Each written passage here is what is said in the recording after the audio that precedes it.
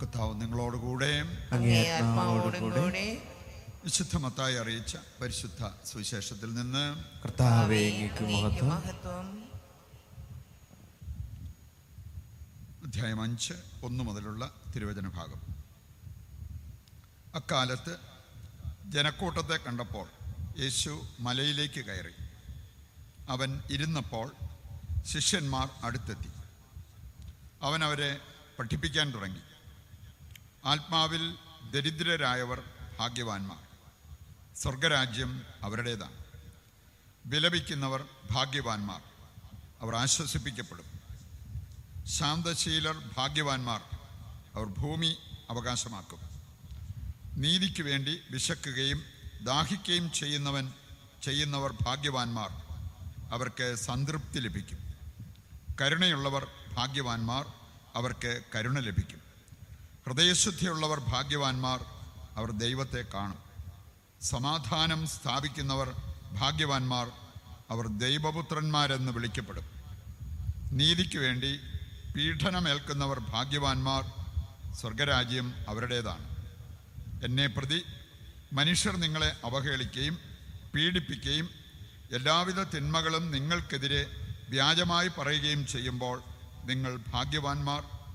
നിങ്ങൾ ആനന്ദിച്ച് ആഹ്ലാദിക്കുവിൻ, സ്വർഗത്തിൽ നിങ്ങളുടെ പ്രതിഫലം വലുതായിരിക്കും. കർത്താവിൻ്റെ സുവിശേഷം. ക്രിസ്തുവേ അങ്ങേക്ക് സ്തുതി.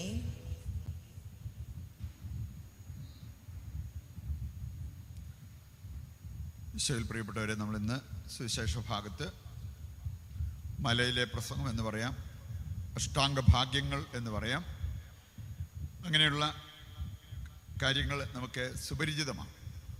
ശരിക്കും ഈ വചനഭാഗം നമ്മെ ഓർമ്മിപ്പിക്കുന്നത് നമ്മൾ എത്രമാത്രം ശിഷ്യത്വത്തിൽ വളർന്നിട്ടുണ്ട് എന്ന് കണ്ടെത്താൻ.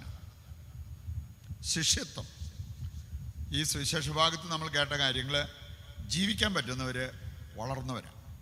കേട്ടുപോകാനായിട്ട് വളർച്ചയൊന്നും വേണ്ട, ജീവിക്കാൻ സാധിക്കുന്നവരെ ആത്മീയ വളർച്ച, ആത്മീയ പക്വത പ്രാപിച്ചവരാണ് എന്ന് നമുക്ക് പറയാൻ പറ്റും.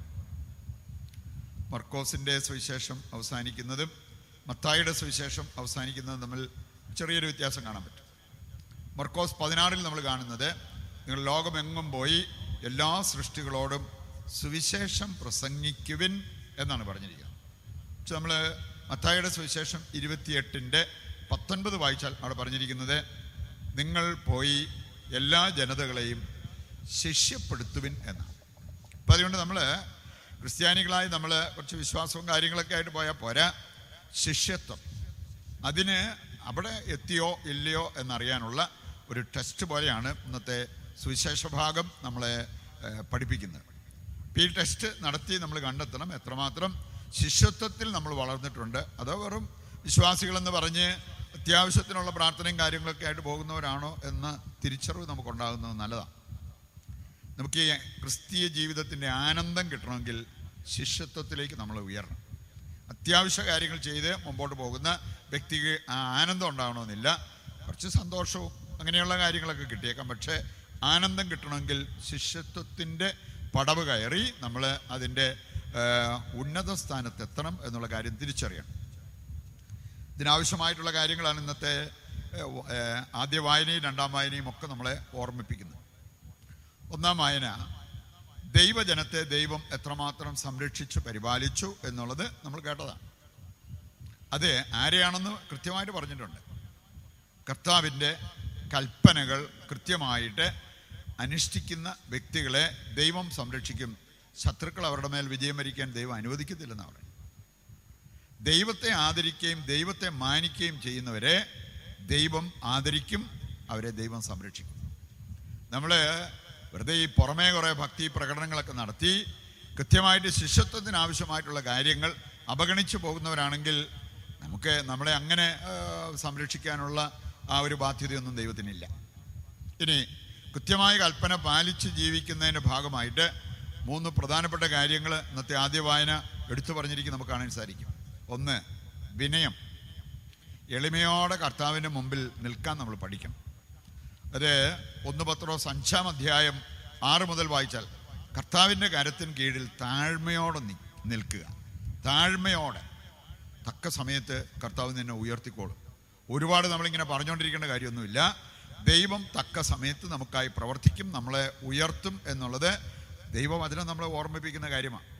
അതിന് എളിമ നമുക്ക് വളരെ ആവശ്യമാണ്. പ്രിയപ്പെട്ടവർ, ഇന്നത്തെ രണ്ടാം വായനയിൽ നമ്മൾ കേട്ടൊരു കാര്യം, കർത്താവ് തന്നെ ചോദിക്കുന്നൊരു ചോദ്യം, നിങ്ങളെ സമൂഹത്തിലെ ഏറ്റവും വലിയ ബുദ്ധിശാലികളും അങ്ങനെയുള്ളവരായതുകൊണ്ടാണോ നിങ്ങളെ ഞാൻ തിരഞ്ഞെടുത്തത്? നിങ്ങൾക്ക് ബുദ്ധിമാന്മാരെ പോലും ലജ്ജിപ്പിക്കാൻ പറ്റിയത് നിങ്ങളുടെ കഴിവുകൊണ്ടാണോ? അല്ലല്ലോ. നിസ്സാരരായവരെ ഞാൻ തിരഞ്ഞെടുത്ത് അവരെ അഭിഷേകം ചെയ്തു. അവർക്കാണ് ഈ കാര്യങ്ങൾ ചെയ്യാൻ പറ്റിയത്. എന്തിനു വേണ്ടിയാണ് എന്നവിടെ പറഞ്ഞിട്ടുണ്ട്? നിങ്ങളാരും അഹങ്കരിക്കാതിരിക്കാൻ വേണ്ടിയാണ്. അത് നമ്മുടെ ബൈബിളിലൂടെ കടന്നുപോയാൽ നമുക്ക് കാണാൻ സാധിക്കും. നോട്ടത്തിൽ അഹങ്കാരം പ്രകടിപ്പിക്കാം, സംസാരത്തിൽ അഹങ്കാരം പ്രകടിപ്പിക്കാം, പെരുമാറ്റത്തിൽ നമുക്ക് അഹങ്കാരം പ്രകടിപ്പിക്കാം, സമ്പത്തിൽ നമുക്ക് അഹങ്കാരം പ്രകടിപ്പിക്കാം, കഴിവുകളിലും നേട്ടങ്ങളിലും നമുക്ക് അഹങ്കാരം പ്രകടിപ്പിക്കാം. ഫയർ രാജാവിൻ്റെ കാര്യം നിങ്ങൾ എസെക്കിയേൽ 28 അധ്യായം വായിച്ചാൽ കാണാൻ പറ്റും. ഞാനീ പറഞ്ഞതിൽ പല കാര്യങ്ങളും അവിടെ പ്രകടമായതും അതുമൂലം അവനെ ഞാൻ ജനങ്ങളുടെ ഇടയിൽ നിന്ന് ഓടിക്കും എന്ന് കർത്താവ് പറഞ്ഞിരിക്കുന്ന അധ്യായം വായിച്ചാൽ കാണാൻ പറ്റും. അപ്പം അതുകൊണ്ട് അഹങ്കരിക്കാൻ നമുക്ക് അവകാശമില്ല. പൗലോസ്ലീഹ പോലും പറയുന്നുണ്ട്, 1 കൊരിന്ത്യർ 9:16 വായിച്ചാൽ, ഞാൻ പ്രസംഗിക്കുന്നുണ്ടെങ്കിലും എനിക്ക് അഹങ്കരിക്കാൻ വകയില്ല. ഞാൻ വലിയ പ്രാസംഗികനാണെന്ന് പറഞ്ഞ് ഞാൻ എന്നെ തന്നെ ഉയർത്തുന്ന ഒരവസ്ഥ ഉണ്ടായാൽ അത് നാശത്തിലേക്കുള്ള നടന്നടുക്കുന്ന ഒരു കാര്യമാണ് എന്നുള്ളത് നമ്മൾ തിരിച്ചറിയണം. ഇതറിയാമായിരുന്നുകൊണ്ടാണ് പൗലോസ്ലീഹ ഇപ്രകാരം പറഞ്ഞതും പഠിപ്പിച്ചതും. അദ്ദേഹം പറഞ്ഞു, ഞാൻ എന്തായിരിക്കുന്നോ ദൈവത്തിൻ്റെ കൃപയാൽ, അല്ലാതെ എൻ്റെ സാമർഥ്യം കൊണ്ടോ കഴിവ് കൊണ്ടോ പഠിത്തം കൊണ്ടോ എനിക്കുണ്ടായതല്ല എന്നുള്ളത് കൃത്യമായിട്ട് പൗലോസ്ലീഹ പറയുന്നുണ്ട്. 1 കൊരിന്ത്യർ 15 അധ്യായം വായിക്കുമ്പോൾ കൃത്യമായിട്ട് കർത്താവ് നമ്മളെ പഠിപ്പിക്കുന്ന ഒരു കാര്യമാണ് 10-ാമത്തെ വചനത്തിൽ. അതുകൊണ്ട് വിനയം നമുക്ക് വളരെ ആവശ്യമാണ്.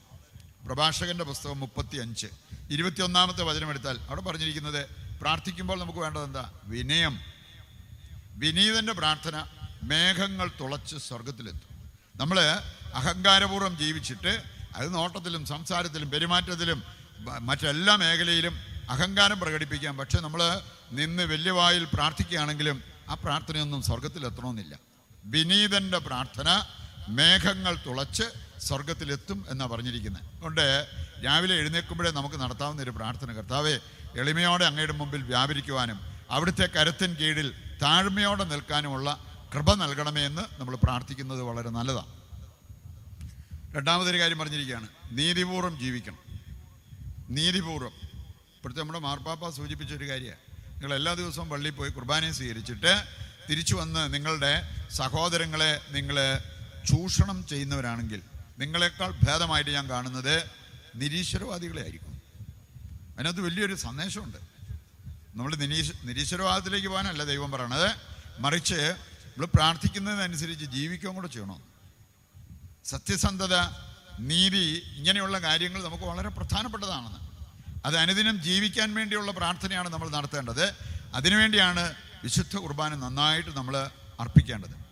അനീതി പ്രവർത്തിക്കുന്നവരെ എന്നിൽ നിന്ന് അകന്നു പോകുവിൻ എന്നാണ് മത്തായി 7-ാം അധ്യായം വായിച്ചു കഴിഞ്ഞാൽ 22 മുതൽ വായിച്ചാൽ അതിൻ്റെ സന്ദേശം അതാണ്. അനീതി പ്രവർത്തിക്കുന്നവർക്ക് ദൈവത്തിൻ്റെ അടുത്തേക്ക് പോകാനുള്ള അവകാശമില്ല.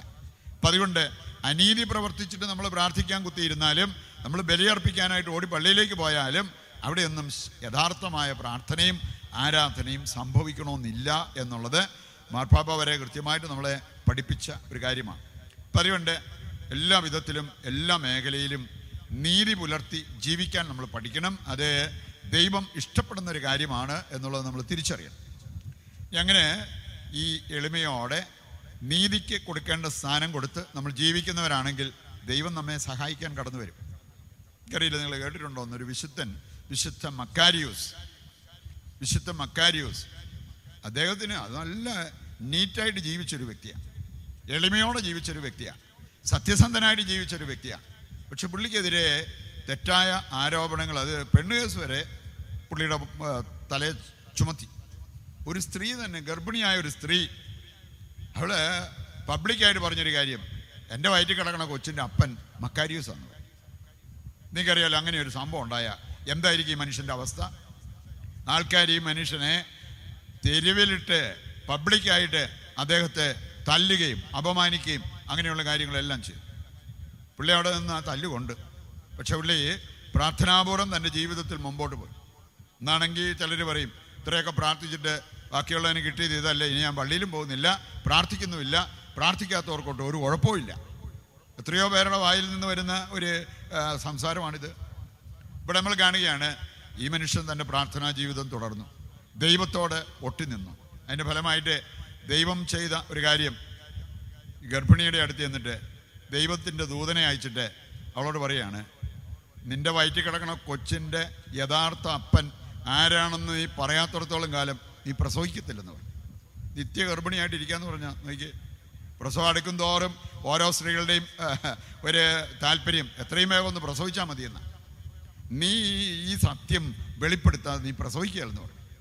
ആ സ്ത്രീ ഭയപ്പെട്ട് അത് പിന്നെ പബ്ലിക്കായിട്ട് തന്നെ എല്ലാവരുടെയും മുമ്പിൽ വിളിച്ചു പറഞ്ഞു, ശരിക്കും മക്കാരിയൂസ് അല്ല, ഈ കൊച്ചിൻ്റെ യഥാർത്ഥ അപ്പൻ ആരാണെന്ന് തിരിച്ചറിഞ്ഞു. അങ്ങനെ മക്കാരിയൂസിനെ ദൈവം ബഹുമാനിച്ചതുപോലെ തന്നെ ജനങ്ങളും ബഹുമാനിച്ചു എന്നാണ് പറഞ്ഞിരിക്കുന്നത്.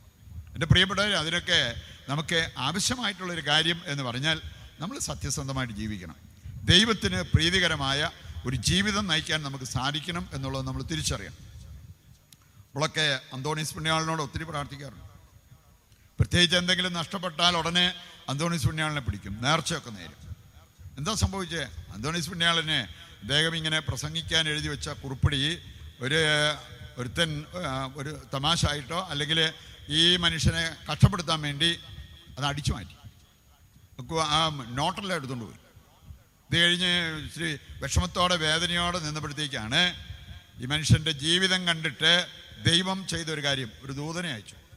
ഒരു ദൂതൻ ഊരിയ വാളും കൈപിടിച്ചുകൊണ്ട് ഈ നോട്ട് അടിച്ചു മാറ്റിയ വ്യക്തിയുടെ പക്കലേക്ക് വരികയാണ്. അവന് കൊല്ലാനെന്നുള്ള ഭാവത്തിൽ വേഗം കൊണ്ട് ആ നോട്ട് അന്തോണീസിൻ്റെ കൈ കൊടുത്തോളാൻ പറഞ്ഞു. പിന്നെ അവനവിടെ പിടിച്ചിരിക്കാൻ പറ്റുമോ? അവൻ ഓടിപ്പോയി തിരിച്ചു കൊടുത്ത് മാപ്പും പറഞ്ഞ് അന്തോണീസിൻ്റെ അനുഗ്രഹം പ്രാപിച്ചു. അതുകൊണ്ട് ഇന്നിപ്പോൾ എന്തെങ്കിലുമൊക്കെ കാണാതെ പോയാൽ ഉടനെ നമുക്ക് അന്തോണീസ് പുണ്യാളനെ വിളിച്ച് പ്രാർത്ഥിക്കാൻ പറ്റും. എൻ്റെ പ്രിയപ്പെട്ടവർ, ഇങ്ങനെ ഒരു കാര്യം ദൈവം അവന് വേണ്ടി ചെയ്തത് എന്തുകൊണ്ടാണ് നമ്മൾ തിരിച്ചറിയണം. അതാണ് നമ്മൾ അനുകരിക്കേണ്ടത്. സത്യസന്ധമായിട്ട് ജീവിച്ച വ്യക്തിക്ക് വേണ്ടി ഒരത്യാവശ്യം വന്നപ്പോഴത്തേക്കും ദൈവം ഇറങ്ങി പ്രവർത്തിക്കുന്ന ആ ഒരു രംഗമാണ് നമ്മളിവിടെ കാണുക. അപ്പം അതുകൊണ്ട് നമ്മൾ വിനയപൂർവ്വം ജീവിക്കണം, നീതിപൂർവ്വം ജീവിക്കണം. മൂന്നാമതൊരു കാര്യം കൂടി ഇന്നത്തെ ആദ്യ വായനയിൽ നമ്മൾ കേട്ടതാണ്. അവിടെ പറഞ്ഞിരിക്കുന്നത്, അവരുടെ ഇടയിൽ അസത്യം പറയുന്ന ഒരു നാവ് ഉണ്ടാകില്ല. സത്യം മാത്രം പറയുന്ന ഒരു ജനതയെ ഞാൻ പണിതുയർത്തും എന്നാണ് പറഞ്ഞിരിക്കുന്നത്. വായെടുത്ത നുണ പറഞ്ഞ് മുമ്പോട്ട് പോകുന്നവരുടെ കൂടെ ദൈവം അങ്ങനെ നിൽക്കും. നുണ പറയുന്ന നാവ് ആത്മാവിനെ പോലും നശിപ്പിക്കും എന്നാണ് ജ്ഞാനത്തിൻ്റെ പുസ്തകം 1-ാം അധ്യായം വായിച്ചാൽ നമുക്ക് കാണാൻ പറ്റും. 11-ാമത്തെ വചനം. നുണ പറയുന്ന നാവ് ആത്മാവിനെ നശിപ്പിക്കും. പകരം സത്യം മാത്രം പറയുന്ന, നല്ലത് മാത്രം പറയുന്ന നാവ് ദൈവത്തിൻ്റെ നാവ് പോലെയാവും. ജെറമിയായുടെ പുസ്തകം 15-ാം അധ്യായത്തിൻ്റെ 19-ാമത്തെ വചനം വായിച്ചല്ലോ അവിടെ പറഞ്ഞിരിക്കുന്നതാണ്. നീ വിലകെട്ടതൊന്നും പറയാതെ സത്യം മാത്രം പറഞ്ഞാൽ, നല്ലത് മാത്രം പറഞ്ഞാൽ നിന്റെ നാവ് എൻ്റെ നാവ് പോലെ ആയിത്തീരും.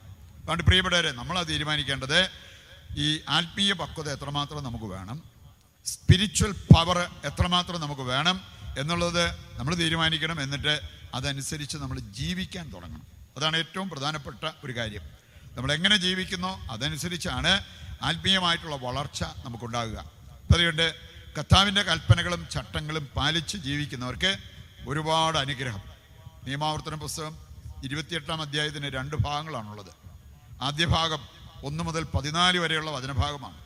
അതൊന്ന് വായിച്ചാൽ നമുക്ക് കാണാൻ സാധിക്കും, കർത്താവിൻ്റെ കൽപ്പനകളും ചട്ടങ്ങളും അനുസരിച്ച് ജീവിച്ചാൽ നിന്റെ ജീവിതത്തിൽ ഉണ്ടാകാവുന്ന അനുഗ്രഹങ്ങൾ ഒരു കെട്ട അനുഗ്രഹം, ബണ്ടിൽ ഓഫ് ബ്ലെസ്സിങ്സ്. അത് കഴിഞ്ഞ് 15 മുതൽ അധ്യായത്തിൻ്റെ അവസാനം വരെ വായിച്ചു കഴിഞ്ഞാൽ നമുക്ക് കാണാൻ സാധിക്കും, കർത്താവിൻ്റെ കൽപ്പനകളും ചട്ടങ്ങളും അനുസരിക്കാതിരുന്നാൽ എന്ത് സംഭവിക്കും. ഒന്ന് വായിച്ചാൽ നമ്മുടെയൊക്കെ ജീവിതത്തിൽ നമ്മൾ നേരിടുന്ന മിക്കവാറും പ്രശ്നങ്ങളുടെ കാരണം തിരിച്ചറിയാൻ പറ്റും. ദൈവത്തിൻ്റെ കൽപ്പനകളും ചട്ടങ്ങളും ശ്രദ്ധാപൂർവം പാലിക്കാത്തതാണ് നമ്മുടെയൊക്കെ ജീവിത പ്രശ്നങ്ങളുടെ പ്രധാനപ്പെട്ട കാരണം. അവിടെ പറഞ്ഞിട്ടുണ്ട്, ജീവിതത്തിൽ നിനക്കൊരു സുരക്ഷിതത്വം ഉണ്ടാകില്ല. 66-ാമത്തെ വചനം മാത്രം വായിച്ചാൽ മതി. ജീവിതത്തിൽ നിനക്കൊരു സുരക്ഷിതത്വം ഉണ്ടാകത്തില്ല. ഭയം നിന്നെ വിട്ടുമാറത്തില്ല. നിനക്ക് നീ എന്തെല്ലാം ചെയ്തെന്ന് പറഞ്ഞാലും നിനക്ക് ജീവിതത്തിൽ ഒരു സമൃദ്ധി നീ കണ്ടെന്ന് വരില്ല. ഇതെല്ലാം കർത്താവിൻ്റെ കൽപ്പനകളും ചട്ടങ്ങളും ശ്രദ്ധാപൂർവം പാലിക്കാത്തത് കൊണ്ട് നിന്റെ ജീവിതത്തിൽ വരുന്നൊരവസ്ഥയാണെന്നാണ് ദൈവവചനം നമ്മളെ ഓർമ്മിപ്പിക്കുക. അതുകൊണ്ട് പ്രിയപ്പെട്ടവരെ, ഇന്നത്തെ വായനകൾ നമ്മളെ ക്ഷണിക്കുന്നു ശിഷ്യത്വത്തിലേക്ക്. ശിഷ്യത്വം, സുവിശേഷ ഭാഗ്യങ്ങൾ എന്ന് പറഞ്ഞാൽ സുവിശേഷങ്ങളുടെ ഹൃദയമായിട്ടാണ് ബൈബിൾ പണ്ഡിതന്മാർ എടുത്തു പറഞ്ഞിരിക്കുന്നത്. സുവിശേഷ ഭാഗ്യങ്ങൾ, അഷ്ടാംഗ ഭാഗ്യങ്ങൾ, സുവിശേഷങ്ങളുടെ ഒരു ഹൃദയം. ബൈബിളിൻ്റെ ഹൃദയം എന്ന് പറയുന്നത് യേശുക്രിസ്തുവാണ്. ബൈബിൾ മുഴുവൻ വിരൽ ചൂണ്ടുന്നത് യേശുക്രിസ്തുവിലേക്കാണ്. സുവിശേഷങ്ങളുടെ ഹൃദയം എന്ന് പറയുന്നത് ഈ അഷ്ടാംഗ ഭാഗ്യങ്ങളാണ്. അതുകൊണ്ട് അത് പാലിച്ച് ജീവിക്കാൻ നമുക്ക് സാധിച്ചാൽ നമ്മളൊക്കെ സുവിശേഷം ജീവിക്കുന്നവരായിട്ട് മാറും. നമ്മളെ കാണുന്നവർ, നമ്മളെ കേൾക്കുന്നവർ സുവിശേഷത്തിൽ വളരും എന്നുള്ള കാര്യം നമുക്ക് തിരിച്ചറിയാം. ഈ ബോധ്യത്തോടെ നമ്മുടെ ജീവിതം അർത്ഥവത്തായ ഒരു ക്രിസ്തീയ ജീവിതം നയിക്കാനുള്ള കൃപയ്ക്കും അഭിഷേകത്തിനുമായിട്ട് ഇന്നത്തെ ബലിയിൽ ദൈവത്തോട് നമുക്ക് പ്രത്യേകം പ്രാർത്ഥിക്കുകയും ചെയ്യാം.